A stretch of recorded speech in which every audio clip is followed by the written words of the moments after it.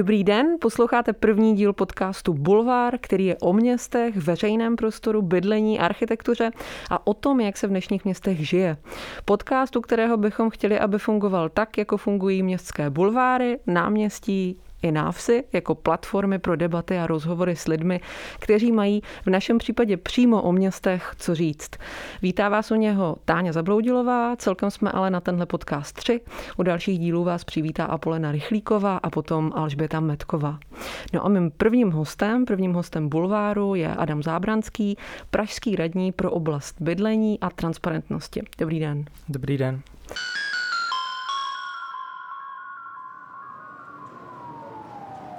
Adam Zábranský je člen pražských Pirátů, od roku 2014 zastupitelem hlavního města Prahy. Po volebním úspěchu v roce 2018 se stal radním. Vystudoval práva, ve své diplomové práci navrhoval legislativní úpravy sdílené ekonomiky, například služeb Airbnb a Uber, je vegan a to jsem se všechno dozvěděla z Wikipedie, jejíž editorem Adam Zábranský od roku 2008 je. Říkám to všechno dobře, je to správně na Wikipedii? Je to správně, akorát už na Wikipedii pár let nepíšu. To jsem si říkala, že vám na to možná nezbývá úplně čas. Ta vaše gesce bydlení, nebo té vaší gesce se týká dnes aktuální zpráva o tom, že město se po letech pouští do výstavby bytů, a to na Černém mostě vznikne tu 28 nových bytů a z toho 2 pro zdravotně znevýhodněné. To je určitě dobrá zpráva, i když rozměry pražské bytové krize jsou tak velké, že se to nedá pokládat za řešení. Co pro vás tenhle ten projekt je? Může to být nějaký test toho, jak rychle nebo dobře je město schopné stavět? Za mě to je taková první vlaštovka, protože my chceme rozjet celkem ve velkém tu městskou bytovou výstavbu, nicméně k tomu je potřeba mít připravený projekt, územní rozhodnutí, stavební povolení a podobně. A naše koalice zdědila vlastně jenom 2 projekty na městskou bytovou výstavbu, a to ještě projekty, které byly vyprojektovány třeba před 15 lety, takže úplně neodpovídají těm současným standardům a my jsme se rozhodli, že místo toho, abychom stavěli nějaké nekvalitní stavby předražené, takže ty projekty přepracujeme. Tady to byla část vlastně jednoho projektu na Černém mostě, kterou jsme se rozhodli po nějakých drobnějších úpravách realizovat. A spíš teďka já vkládám velkou naději v pražskou developerskou společnost, kterou jsme založili v polovině minulého roku a která dostala do správy vlastně nějakých 400 000 metrů čtverečních pozemků a připravuje na nich městskou bytovou výstavbu, a to už se bavíme celkem o tisícovkách bytů, ač v horizontu delším, než je toto volební období. Vy jste říkal, plánujeme ve velkém, tak tomu se určitě ještě dostaneme v průběhu toho rozhovoru. Proč jste si vlastně v koalici rozdělili bydlení tak, jak to je? Tím myslím, radním pro bydlení jste vy, ale zaměřujete se spíš na to sociální bydlení. Ten zbytek je víc v rukou Petra Hlaváčka, radního pro územní rozvoj, a pak taky paní radní Hany Kordové Marvanové, která vlastně připravovala projekt družstevního bydlení a taky se věnuje problému Airbnb. Proč je to vlastně takto rozděleno, takhle rozprášeno v té koalici? Tak částečně to vyplývá prostě z těch koaličních jednání, která jsme měli po volbách, kde každá strana měla nějaké zájmy. Myslím si, že ten územní rozvoj, který má Petr Hlaváček, tak vlastně vždycky byla samostatná kapitola a samozřejmě je to velký faktor, nebo je jedna velká agenda v oblasti bydlení, ale potom je Městský bytový fond, který vždycky byl odděleně, a ten mám teďka na starosti já. Paní doktorka Marvanová vzhledem k tomu, že je dlouhodobá právnička, tak chtěla mít na starosti obecně legislativu, a protože byla právnička i pro bytová družstva, tak chtěla mít v gesci nějakou i legislativu týkající se bydlení, takže jsme se to takhle rozdělili a podle mě to není vůbec špatně, protože to bydlení je prostě obrovská agenda a kdyby to bylo koncentrováno u jednoho radního, tak to vlastně nějakou část bude zanedbávat asi vždycky.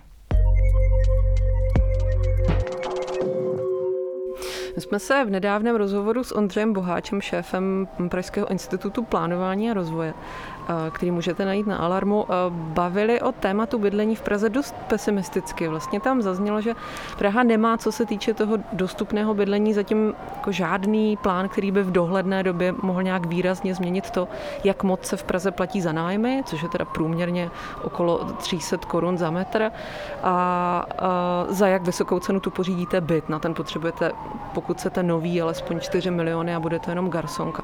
To jsme ale teda mluvili o dostupném bydlení, tedy o bydlení pro široké vrstvy. A co se týká bydlení pro ohrožené obyvatele Prahy, tedy ty, kteří nedosáhnou na jiné než dotované sociální bydlení, tak v tom má město vlastně za sebou docela výrazný posun od té doby, co jste nastoupil do funkce. A pojďme možná právě tímhletím začít, zrekapitulovat, co se v téhleté oblasti už povedlo. Já jenom řeknu ty základní rozměry. Vy jste vlastně půl roku po vstupu do úřadu ohlásil výsledky analýzy. Podle té má město přes 31 000 bytů, z toho asi 7 000 spravuje přímo magistrát, zbytek městské části a asi přes 2 000 z těchto bytů bylo neobydlených, 700 přímo magistrátních. Většina byla neobydlená kvůli tomu, v jakém byla stavu. No a vy jste ty byty začali zabydlovat lidmi, začali jste je zabydlovat jednak těmi nejohroženějšími, tedy těmi, kteří neměli kde bydlet, ale i dalšími skupinami nájemníků. Kolik lidí se vám od té doby povedlo ubytovat? No, v tomto volebním období jsme pronajali přes 700 bytů.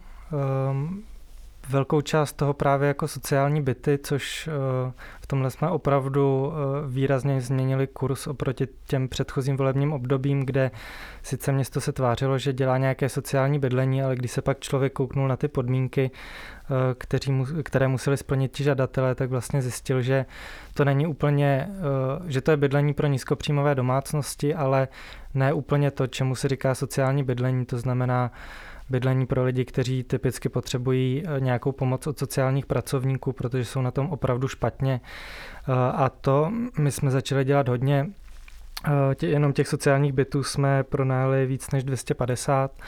Zbytek seniorům, lidem se zdravotním postižením nebo nějakým zaměstnancům ve veřejných profesích, jako jsou třeba učitelé, policisté a podobně. Takže to číslo se vyšplhlo už přes 700 a myslím si, že to není málo, ale je asi jasné, že v takovýchto počtech, kdy ročně se uvolní zhruba nějakých 250 městských bytů, které se dají obsadit a nám se podařilo obsadit víc právě proto, že bylo tolik bytů prázdných a neopravených, tak to město se vlastně může zaměřovat na nějakou velmi úzkou skupinu obyvatel a těm pomáhat skrze to zajištění bydlení dostupného, ale není to nic, co by mělo ovlivnit celkovou situaci ve městě. Ale je to určitě taky důležité a jsem rád za to, že to děláme, že prostě se snažíme, aby děti nevyrůstaly v zavšívených ubytovnách nebo v azylových domech, aby ty rodiny nebyly rozdělené jenom kvůli tomu, že rodiče nemají dostatečné příjmy, aby seniori nebydleli na ubytovnách, kde jako je hluk, násilí a strašné hygienické podmínky, aby lidé s duševním onemocněním nemuseli být jako odkládání do ústavů nějakých velkokapacitních, často za hranice Prahy, ale mohli žít prostě ve standardním bydlení a v důstojném bydlení. Předpokládám, že ta poptávka po těch bytech je mnohem vyšší, než co vy můžete, na co můžete odpovídat.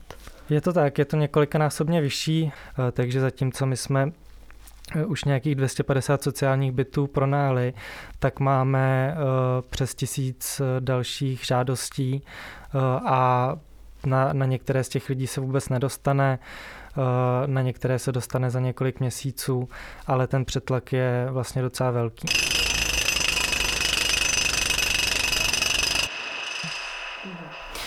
Vy jste měli plán, aby žádné pražské dítě nemuselo bydlet na ubytovně. Je to tak? Chtěli jste vlastně dostat 140 rodin, které bydlely ještě donedávna na ubytovnách do normálního bydlení.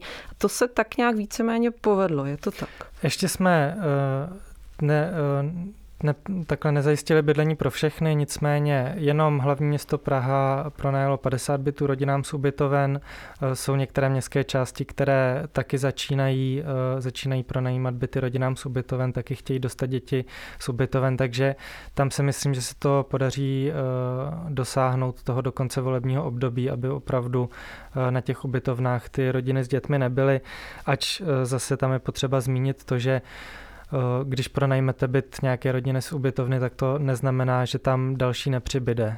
My vlastně neumíme nějak zabránit tomu, aby se do Prahy stěhovaly třeba rodiny,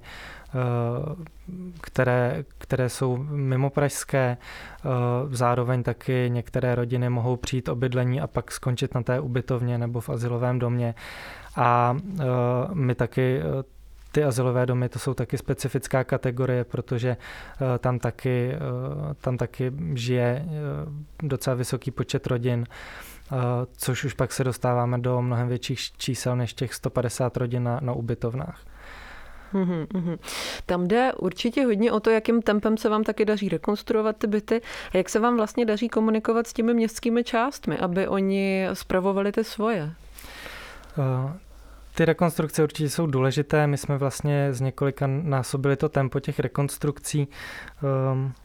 Třeba za rok 2018, což na konci tohoto roku jsem nastupoval do funkce, tak za ten celý rok se opravilo 224 bytů a v roce 2020 už to bylo 460 bytů, takže nějaký dvojnásobek.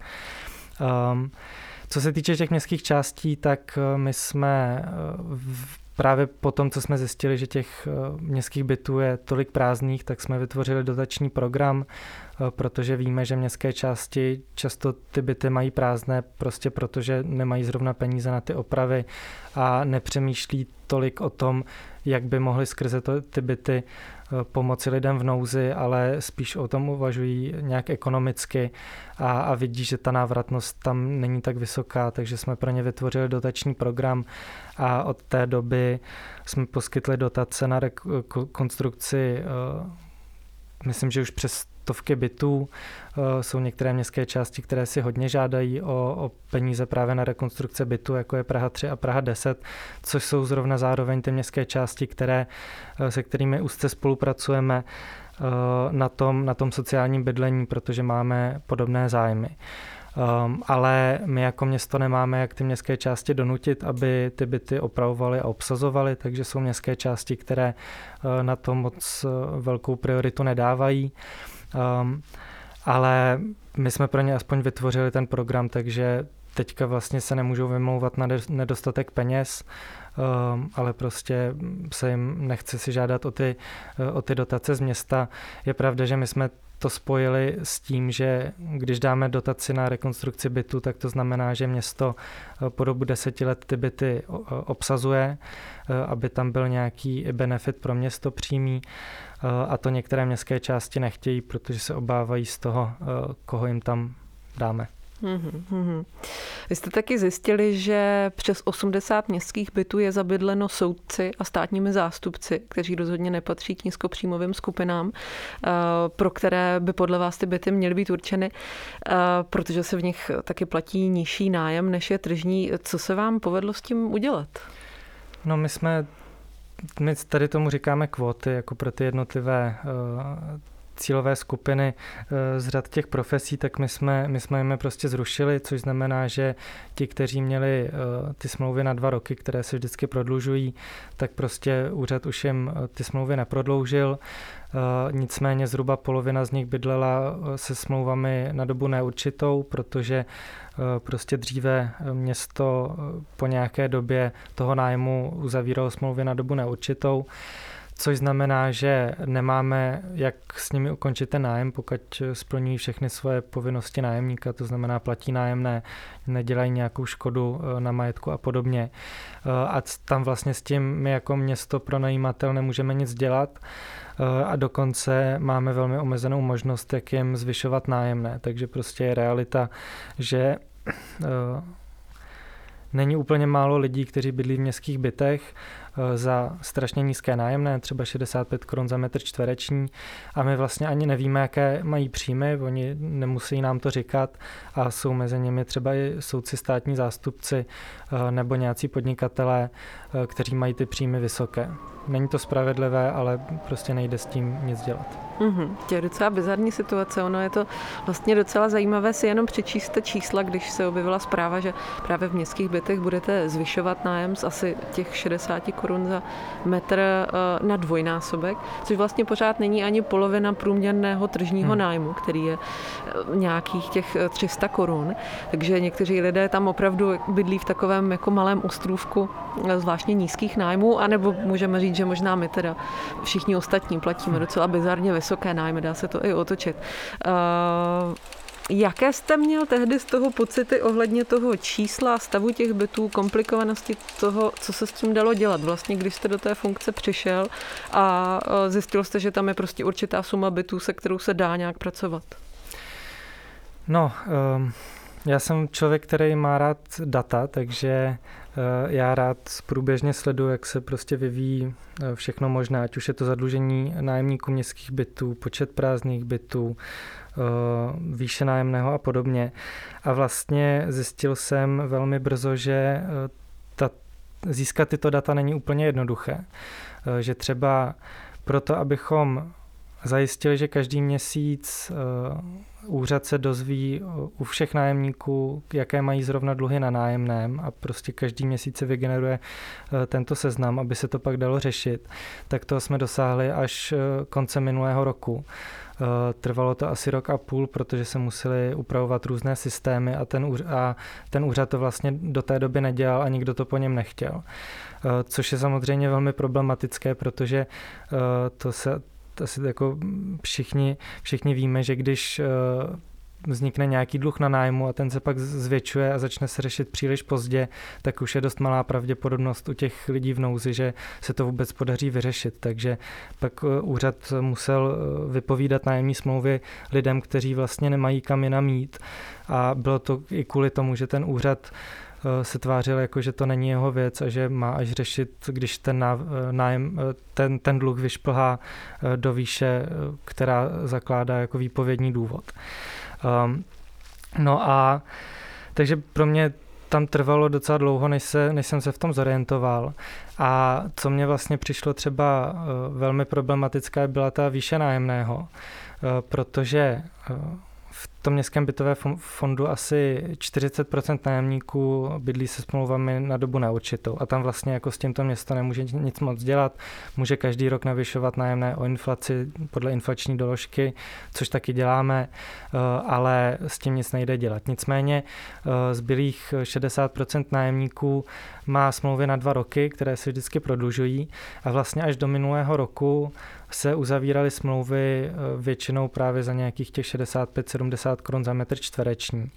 A to i pro lidi, kteří takovou podporu ze strany města nepotřebují. A vedlo to k tomu, že město na tu správu a údržbu toho bytového fondu a na rekonstrukce, které se prostě musí dělat, tak vynakládalo větší prostředky, než kolik vybíralo z těch nájmů. Takže to my jsme právě změnili v několika vlnách vlastně a spíše jsme se přesměrovali na ten princip, že to nájemné základní odpovídá zhruba polovině tržního nájemného a pro nízkopříjmové domácnosti dáváme slevy, tak aby prostě ty nájmy uplatili i lidi, kteří mají opravdu nízké příjmy. Ale ve chvíli, kdy jsem věděl, že není úplně málo těch nájemníků městských bytů, kteří mají vysoce nadprůměrné příjmy a přitom platí 65 korun za metr čtvereční, tak mě to nepřišlo jako spravedlivé vlastně vůči všem Pražanům, kteří jsou odkázáni na trh. A takže jak k tomu přistupuji, takže postupně řešíme ty jednotlivé věci, ať už je to zadlužení, ať už to jsou rodiny z ubytoven a nejde prostě všechno řešit najednou. A někdy vlastně od toho úřadu získat ta data, které jsem potřeboval pro to, abych si potom je mohl nějak analyzovat a zjišťovat, kde jsou ty problémy a nějak to směrovat někam jinam, tak to někdy bylo dost obtížné, což tak trochu ukazuje, že pro mé předchůdce to úplně nebyla priorita. Takže vlastně to městské bydlení ubytovává takový zvláštní velmi pestrý segment lidí, což někteří jsou už dneska ti, kteří byli v minulosti ohroženi bytovou nouzí, ale taky třeba velmi bohatí občané Prahy. No my nevíme a je vlastně zajímavé, že jenom menšina těch nájemníků městských bytů, i třeba těch, kterým se ty smlouvy prodlužují po 2 letech, tak jsou z těch cílových skupin, které teďka město řeší, to znamená právě ty lidé v nouzi, seniori, zdravotně postižení a zástupci těch profesí. A u těch zbylých vlastně ani tady to nevíme a jako důvody vzniku toho nájmu jsou tam uváděny věci typu návrh městské části nebo náhradní bydlení, výměna bytu a podobně, z čehož vlastně vůbec nejde poznat, jestli ten člověk potřebuje teda od města pro nájem bytu ještě za takhle nízké peníze, anebo ne. Je to takové nešťastné, ale postupně se samozřejmě navyšuje ten poměr bytů pronajatých za nějakým jasným účelem nebo z nějakého jasného důvodu, protože, jak jsem říkal už, tak zhruba 250 bytů ročně se uvolní, což není úplně málo, je to nějaká 3% bytů ročně se uvolní. Takže s tím vy můžete pracovat. Zní to jako takový námět na nějaký hodně rozvětvený detektivní seriál, to, co se vlastně dozvídáte o tom městském bytovém fondu. No já si myslím, že ty největší věci na detektivku jsou spíš ty privatizace, kde jsem slyšel ze všech stran, komu se privatizuje, za jaké peníze.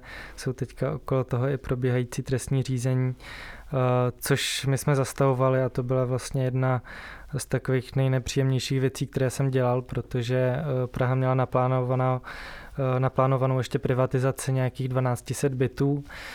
My jsme si do koaličního programu napsali, že už tu privatizaci nechceme, že ji chceme zastavit. Potom jsem přišel teda s návrhem, který by tu privatizaci zastavil. Zjistil jsem, že spojené síly si interpretují jinak to, co jsme si napsali do programu, že by se teda měla dojet to, co je naplánované a už se nedělat další. Tak to byly takové docela jiskřivé diskuze a nakonec jsme se dohodli na nějakém kompromisu, že jsme zastavili privatizaci asi 800 bytů a těch 400, které už vlastně byly dost v pokročilém stádiu, tak ještě teda jsme doprivatizovali. A to si pamatuju, že když jsem byl na zastupitelstvu s tím návrhem, že teda to končíme s privatizací, tak jsem měl asi největší obecenstvo, co tam kdy bylo. Tam bylo několik set lidí, kteří na mě křičeli, bučeli, protože prostě přišli o tu příležitost, která byla jako veliká. Tam ty ceny za tu privatizaci se samozřejmě pohybují strašně nízko.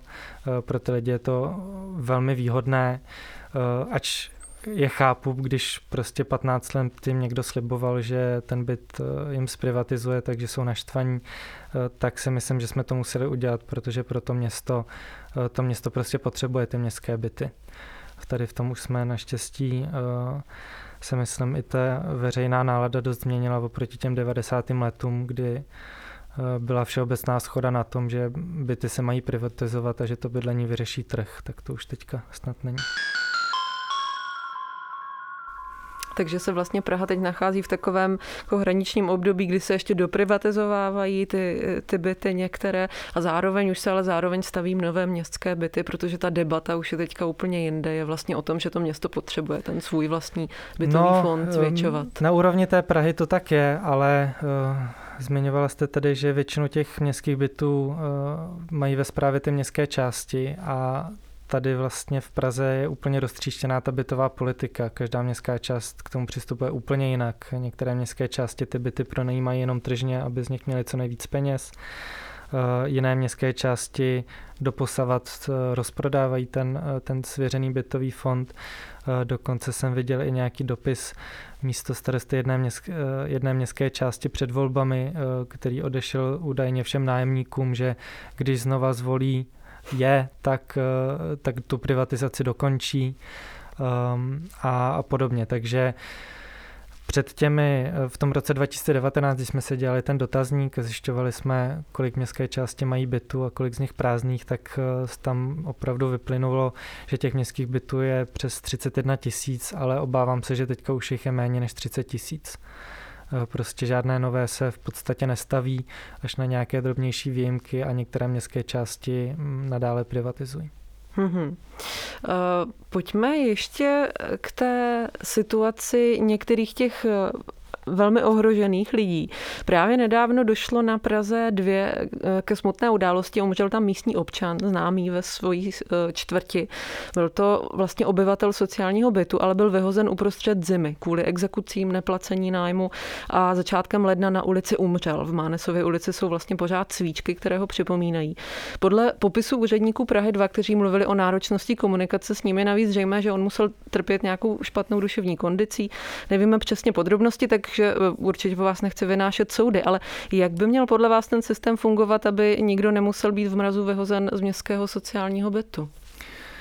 Myslím si, že nejdůležitější jako u mnohých takových témat je prevence. A je potřeba říct, že, a to já si myslím, že je jeden z největších důvodů, proč je to sociální bydlení v Česku pořád tak stigmatizováno, je to, že ty obce, když už nějaké sociální bydlení dělají nebo dělali, tak typicky svoji roli berou jako tu, že oni zajistí to bydlení a ten nájemník se pak vlastně o sebe musí nějak postarat sám, protože oni už to hlavní pro něho udělali. Což ale úplně nefunguje, zvlášť u těch lidí, kteří opravdu třeba nikdy nebydleli v normálním bytě nebo mají nějaké duševní onemocnění a podobně. Takže my k tomu přistupujeme jako hlavní město úplně jinak a to si myslím, že je to řešení, že my předtím, než pronajmeme byt člověku v nouzi, tak sociální pracovník vyhodnotí jeho potřeby, jestli potřebuje nějakou výpomoc sociálního pracovníka, v jaké intenzitě, co všechno potřebuje řešit a podobně. A tuto pomoc my mu zajišťujeme. Ale zrovna tady v tom případě, jestli jsem to pochopil správně z těch informací, tak tam tady k tomu úplně nedošlo a pak prostě se může stávat, že ty problémy, které se objeví, tak už vlastně se objeví v té fázi, kdy přestanou být řešitelné. A proto mi tak kledu tak velký důraz na prevenci toho zadlužení, vlastně na to, aby ten úřad už, když vznikne první dluh, tak ideálně v tu chvíli, aby zavolal tomu nájemníkovi někdo z úřadu, zjistil, proč ten dluh vzniknul, jestli to je nějaký jednorázový výkyv, který potom se zase zahladí, anebo je to zárodek nějakého významnějšího problému. Víme, že takovýhle systém je jako vysoce úspěšný, že typicky 80 až 90% lidí, kteří jsou v těch největších problémech, tak když se jim zajistí to bydlení s dostatečnou sociální prací, tak si to bydlení udrží.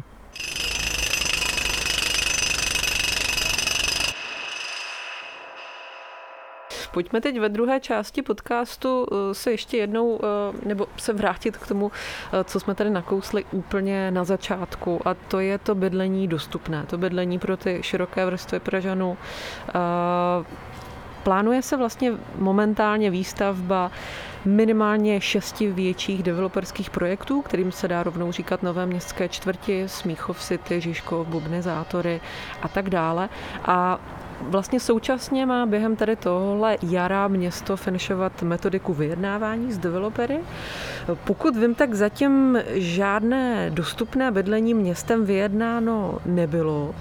Mohlo na to podle vás město u těch společností, které mají pozemky pod těmi novými čtvrtěmi už koupeny, anebo na ně mají předkupní právo, mohli na ně víc tlačit? Určitě.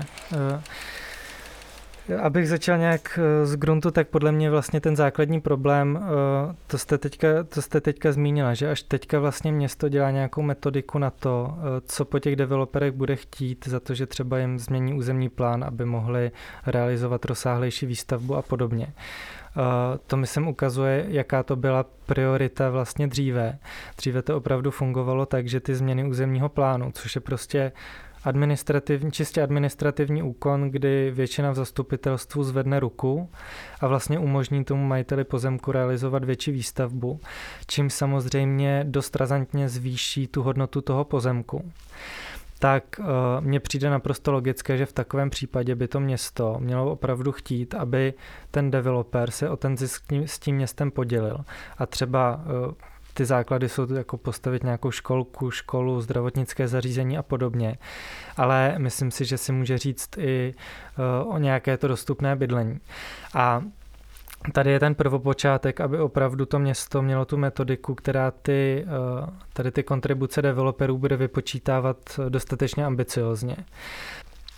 Vlastně i tady v té metodice, kterou teďka tým Petra Hlaváčka připravuje, tak já jsem na to vždycky, když se to připomínkovalo, tak jsem tam připomínkoval, chci dostupné byty a nakonec tam jsou a mě vlastně by dával největší smysl systém, kde by to město si je vlastně kupovalo za nákladové ceny, čímž vlastně ta výše té kontribuce se pak vypočítá jenom jako rozdíl mezi tou nákladovou cenou a tržní cenou, takže nebude tak vysoká, aby to ohrozilo ty požadavky města na nové školy, školky a podobně, protože to je prostě ten základ. Ale myslím si, že to město to má dělat ze dvou důvodů. Jednak je to celkem jednoduchý způsob, jak se dostat k novým městským bytům.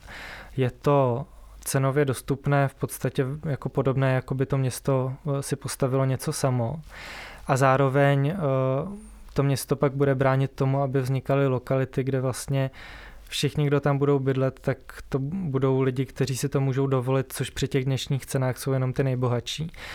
Takže je to i nějaké takové jako bránění tvorby těch get, ač jako to není úplně ghetto v tom smyslu, jak to slovo známe, ale prostě nějakých lokalit, kde bydlí jenom určitá sorta lidí, což podle mě správně není.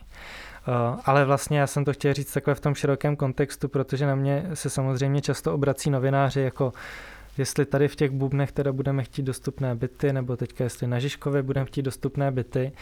A já jsem určitě pro, ale je vlastně dost nešťastný, že to město to nechtělo před těmi 10 lety, když se ty diskuze o těch lokalitách jako vznikaly, protože teďka jsme ve stavu, kdy tam proběhlo opravdu několik let jednání a to město vlastně směřovalo úplně k jiným cílům. Jo? Směřovalo k tomu, aby tam byl dostatek zeleně, což samozřejmě taky snižuje hodnotu těch pozemků, že jo? Když ten developer kousek svého pozemku, kdyby jinak něco chtěl postavit, tak ustoupí a řekne, bude tam zeleň, tak samozřejmě na tom nic nevydělá.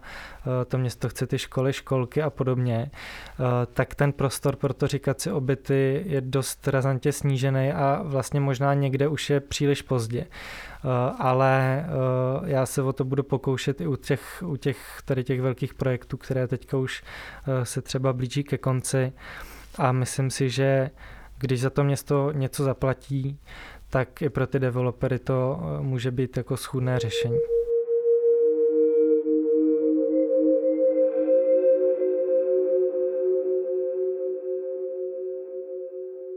Oligarchové už svá média mají. Mediální impérium pro dolních 10 milionů ale může vzniknout jedině díky podpoře čtenářů. Podpořte Alarm v nové crowdfundingové kampani na darujme.cz. Ono totiž na jednu stranu se o tom příliš nemluví, ono se o tom mluví, ale na jednu stranu se vlastně dozvídáme, že už je pozdě u spousty těch projektů, ale třeba v té druhé fázi výstavby Masaryčky bylo s Pentou uzavřeno memorandum o tom, že v tomhletom úseku výstavby budou byty. Nebudou teda dostupné, budou to byty, což je ještě teda něco trošku jiného, to můžou být jako velmi luxusní byty, bydlet se v nich vůbec nebude, ale je tam vidět, že možná existují určité cesty ještě tady u těchto čtvrtí. No já si myslím, že třeba u toho Žižkova tam ten prostor je. Tam ono vlastně vždycky to město má tu možnost u změny územního plánu. To je totiž, to se děje v samosprávě, to fakt rozhoduje to zastupitelstvo. Potom už je to velmi složité, protože ty povolovací řízení probíhají ve státní správě a ty politici vlastně by do toho neměli už nic jako kecat. Takže, ale pořád je to o tom, že třeba u těch bubnů, to je opravdu, ale vlastně všechny ty velké rozvojové lokality, to jsou lokality, kde se 20-30 let nesmí stavět, protože to město je vlastně zablokovalo s tím, že je potřeba tam udělat nějakou tu dohodu o tom území. A slyšel jsem i hlasy, které varují před tím, aby teďka nějak město výrazněji otáčelo při těch vyjednáváních, protože by to mohlo vést v nějakém katastrofickém scénáři i k tomu, že ti majitelé těch pozemků prostě to město zažalují s tím, že už tam 30 let nesmějí stavět a že to prostě nesplnilo ten účel, který si to město před těmi 30 lety vytyčilo. A vlastně teoreticky by mohlo dojít k nějakému katastrofickému scénáři, že soud jako uzná ten jejich nárok a pak se tam bude moct stavět vlastně úplně jako bezbřeze. A tomu se chceme všichni vyhnout.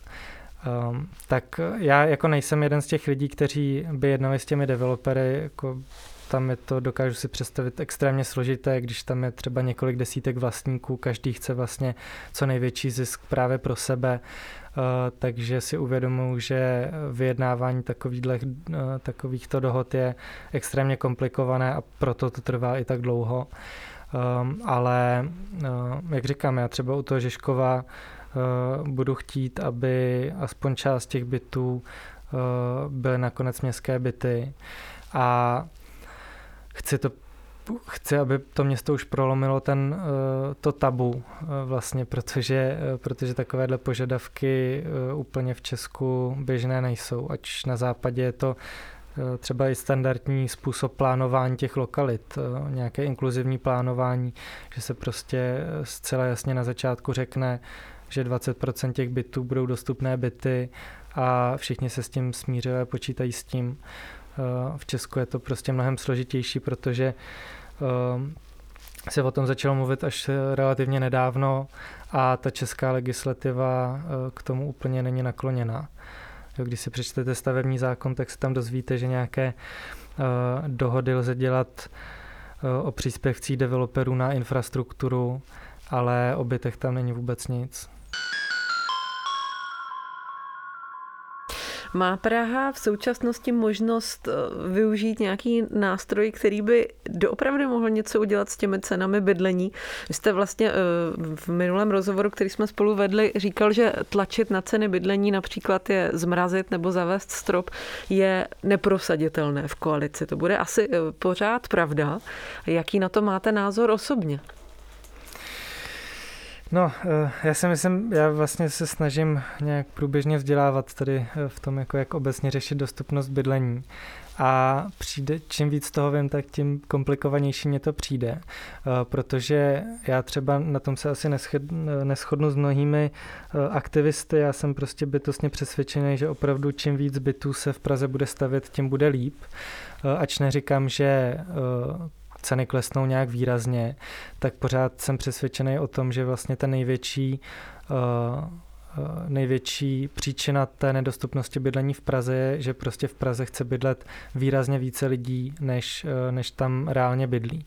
Ale prostě ta bytová výstavba nebo ten trh s bydlení není prostě flexibilní tak jako mnohé jiné trhy a že to prostě nefunguje tak, že když se zvýší poptávka, tak se víc začne stavět.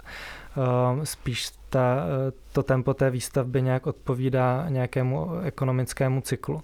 Takže je potřeba podle mě přemýšlet nad těmi jinými nástroji regulatorními, ale zase jako třeba regulace nájemného, já nejsem úplně toho příznivcem, protože to je něco, co, jak se ukazuje, tak může řešit částečně situaci stávajících nájemníků, že se prostě třeba řekne, že se nesmí zvyšovat nájmy, ale je potřeba to důsledně ošetřit tak, aby to vlastně nesnižovalo motivaci pro tu novou výstavbu. A často v těch zemích nebo městech, kde se nějak to nájemné začalo regulovat, tak to pak vede k tomu, že se rychle z trhu zmizí vlastně ty byty, které mají to regulované nájemné a vlastně se výrazně zvýší nájemné v těch neregulovaných bytech. čeho jsem větším příznivcem, tak je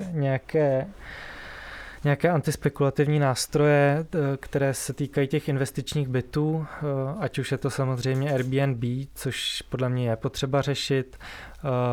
Český stát to těm obcím úplně nezjednodušuje a také je potřeba říct, že teda u toho Airbnb jsou tady nějaké omezení dané evropskou legislativou, takže i když třeba od minulého roku ty platformy mají vlastně povinnost předávat úřadům data o těch svých klientech, kteří přes jejich platformy pronajímají byty, tak to vlastně žádná platforma nedělá. A obhajuje se evropskou legislativou a vlastně oprávněně, protože Evropský soudní dvůr řekl, že to jsou digitální služby a nemají povinnost, nebo žádný stát po nich ty data chtít nemůže. Takže není úplně jednoduché řešit třeba Airbnb, ale myslím si, že Airbnb pro tu celkovou dostupnost bydlení není tak zásadním faktorem, že ovlivňuje spíš ty ceny v užším centru Prahy určitě, ale myslím si, že někde na sídlištích na okraji Prahy ne a tam ty ceny rostou úplně stejně. Myslím si, že je potřeba řešit prázdné byty určitě, když jsme nějak pokoušeli se aspoň zjistit ten počet prázdných bytů v Praze, tak jsme narazili vlastně na nějaký ideologický rozpor se spojenými silami.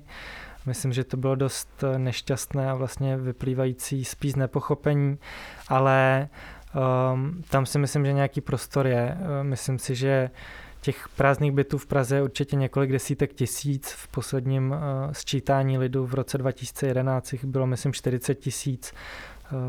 Myslím si, že se to nějak výrazně od té doby nezměnilo. A ono se to vlastně ukáže letos. Vy byste měli letos získat ta data, která jste chtěli získat prostřednictvím sčítání elektroměru. Je to tak? No, my jsme chtěli využít anonymizovaná data po nějakých územních celcích právě z elektroměrů. Tam jsme narazili a teďka to bude při sčítání lidu vlastně, nevím, kde budou známé výsledky, jestli ještě tenhle rok, ale to se dozvíme a tam ta vlastně česká legislativa úplně tomu řešení nenahrává, protože máme strašně nízké obecně daně z nemovitostí, takže vlastně ty platby spojené s prázdným bytem, ty daňové jsou jako extrémně nízké v porovnání skoro se všemi ostatními zeměmi, takže to ta motivace úplně není.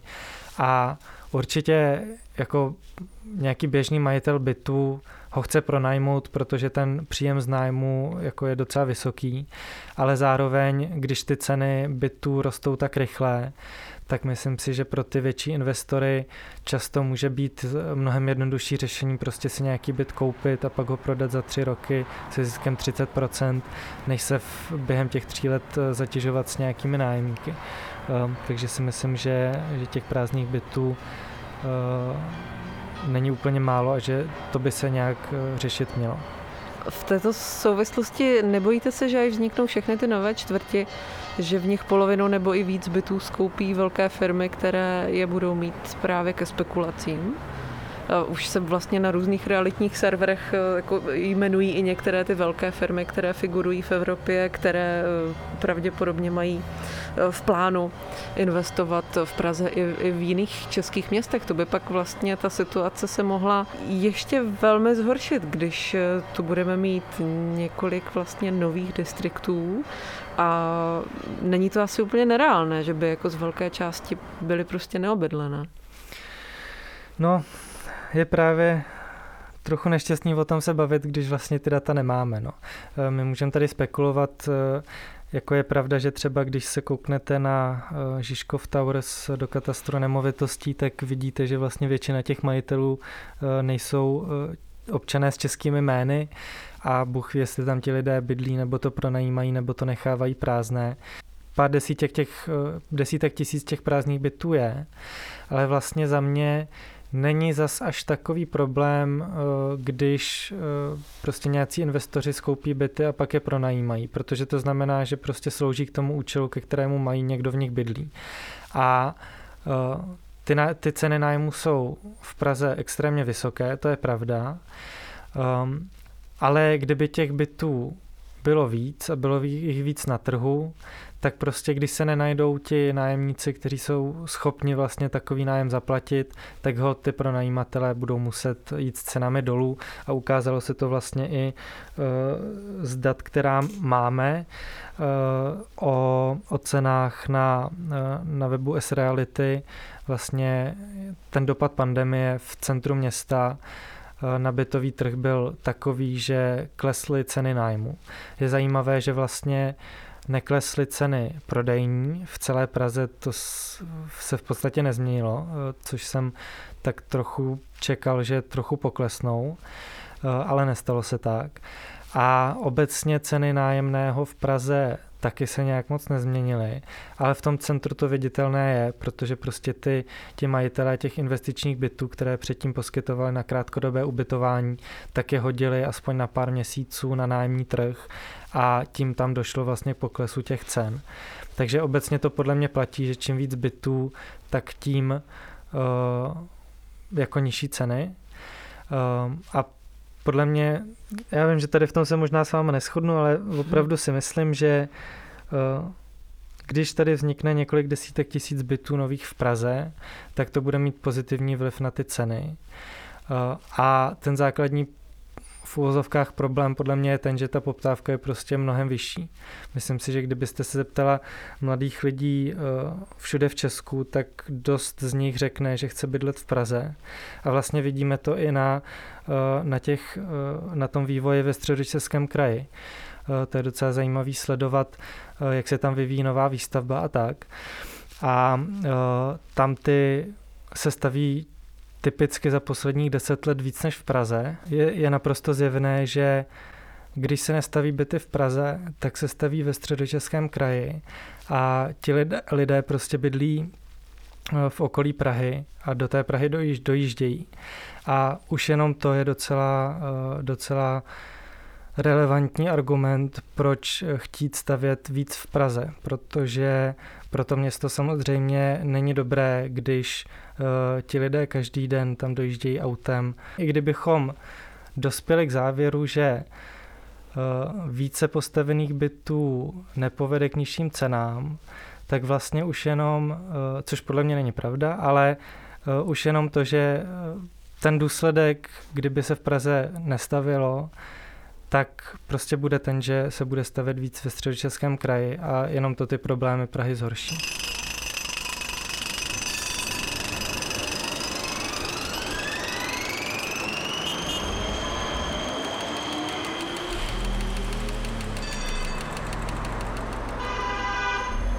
Napadají mě k tomu ale dvě věci, že oni se ty nájmy vlastně o něco snížili jenom v tom centru Prahy, ale nedá se mluvit o Praze nebo třeba českých městech obecně, dokonce myslím v Brně se ještě zvýšily a je tam vlastně zase to nebezpečí těch velkých firm, které jsou schopné jako zařídit vám takový ten efekt Londýn, že máte to město opravdu plné těch čtvrtí, těch duchů. Jestli se tam jako nevystavujeme tady tomu problému, protože vy mluvíte jasně o těch lidech, kteří tady chtějí bydlet, ale pak je tady ještě řada investorů, kteří tady chtějí jen ty byty kupovat. Jasně, no, ale tak zase Londýn je extrémně poptávané město, kde ta výstavba je taky dost zásadně regulovaná, tam mají ty zelené pásy a podobně. A ten přetlak té poptávky je tam prostě obrovský a to vede k tomu jako extrémnímu růstu cen, který potom zase vede k tomu, že je to velmi dobrá investorská příležitost prostě koupit si byt z přebytečných peněz a za pár let ho prodat s velmi, velmi vysokým ziskem. Myslíte, že v Praze to pro investory nebude tak výhodné? Myslím si, že to je tak výhodné, ale nejsem si jistý, že to je nějak jednoduše řešitelné. To je prostě jako fakt, že Česká republika je velmi bezpečná země, Praha je velmi jako oblíbené město, bezpečné a prostě i pro ty zahraniční investory je ta jako představa koupě bytu v Praze vlastně dost lukrativní, protože ví, že ty ceny prostě porostou a že se tady nestane to, jako se může stát v rozvojových zemích, že by měl někdo jako chtěl nějak je toho majetku zbavit třeba. To prostě je realita, bohužel, že to bydlení je extrémně dobrá investiční příležitost. Lidé do toho prostě investovat budou. No. Zbývá tedy městu něco jiného, než se snažit svoje obyvatele ochránit po těch malých dílkách, po těch projektech typu družstevního spolkového bydlení, které město schválilo? Myslím si, že ne, ale jako realita je taková, že vlastně pro veškeré řešení, kromě tady toho, tak je typicky potřeba nějaká legislativní změna. A myslím si, že to není úplně jednoduché nějakou legislativu v oblasti bydlení prosadit, protože pořád si myslím, že tak nějak obecně převládá myšlenka, že bydlení by si každý měl řešit sám. A já třeba jsem příznivcem vlastně nějakého lepšího řešení nájemního bydlení v tom smyslu, že se mi líbí, že třeba v Rakousku pronajímatelé bytů si nedovolí dát nájemní smlouvu na 1 rok. To si myslím, že v Česku je vlastně obrovský problém, který strašně snižuje atraktivitu toho nájemního bydlení. Protože když jdu do bytu jenom na nájem na 1 rok a vím, že po tom roce buď může ten pronajímatel mi razantně zvýšit nájemný vlastně jak chce, anebo mi může říct, ať se přestěhuju, tak to vytváří strašně nestabilní prostředí pro ty nájemníky.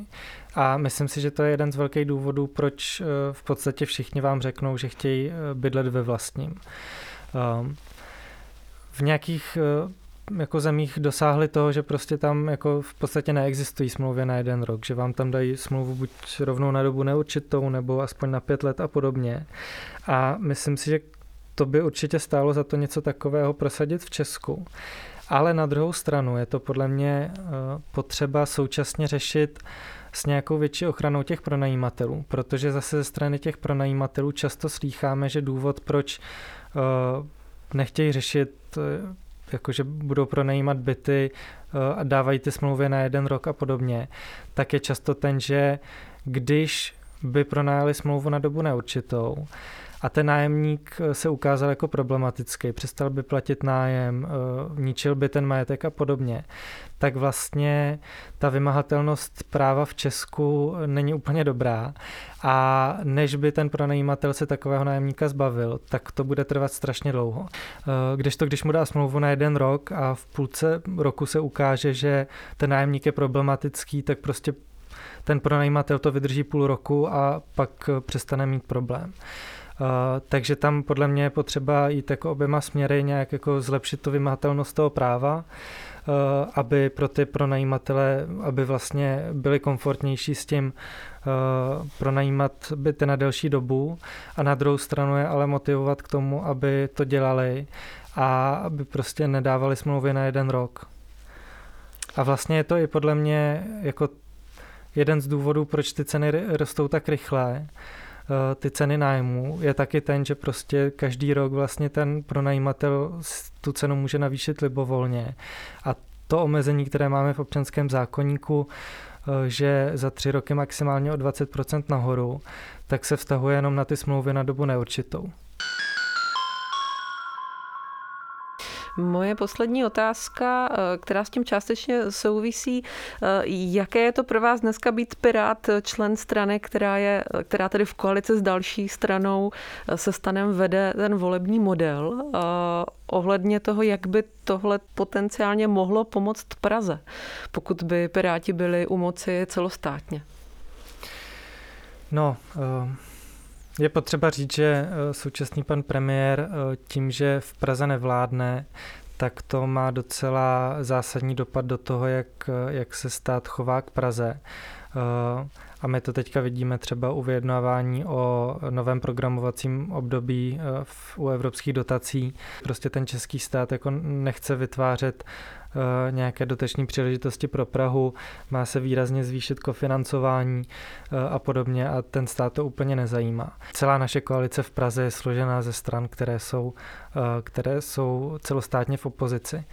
A Já rozhodně nebudu dělat nic pro to, aby Praha byla nějak jako zvýhodňována oproti ostatním městům. To si myslím, že by tak být nemělo. Ale bylo by fajn, kdyby ta Praha nebyla naopak jako upozaďována. Během pár let by se měla začít stavět Pražský okruh, což je teda stavba státu, takže to si zaplatí stát, ale zároveň by se mělo začít stavět metro D, měl by se ještě nějakým způsobem dostavět městský okruh. My teďka připravujeme výstavbu Filharmonie a to jsou extrémně nákladné stavby, několik desítek miliard korun. A u takovýchto typů staveb v podstatě ve všech ostatních státech ty stavby vznikají samozřejmě v hlavních městech, typicky tyto největší, a stát je tam významně spolufinancuje. Což ale se uvidí, jak to bude v případě Prahy. A kdyby stát tyto stavby nespolufinancoval, tak to Praha asi neutáhne. Prostě tam ta podpora státu je potřeba a zatím se nám ji úplně nedaří dosáhnout právě kvůli tomu, že Andrej Babiš Prahu nemá rád, protože tu nevládne. Dokázali byste si představit navržení něčeho takového, jako by byla vyšší daň z nemovitostí? Myslím si, že to je potřeba a myslím si, že to je obhajitelné ve chvíli, kdy to bude součástí nějaké komplexní daňové reformy, kdy se třeba sníží zdanění práce a naopak se zvýší zdanění nemovitostí a pro běžného občana to vlastně tu změnu tolik nepocítí, ale bude to třeba vést k nějakému snižování rozdílu ve společnosti, které se teďka spíše zvyšují nejenom v Česku, ale všude ve světě. Já moc děkuji za rozhovor. Díky za pozvání. Vy jste poslouchali Bulvár, první díl, poslouchejte samozřejmě taky další podcasty Alarmu, jako je Kolaps a Kvóty a Redneck. Loučí se s váma Táňa Zabloudilová a příště s Apolenou Rychlíkovou nebo s Bětkou Metkovou. Mějte se.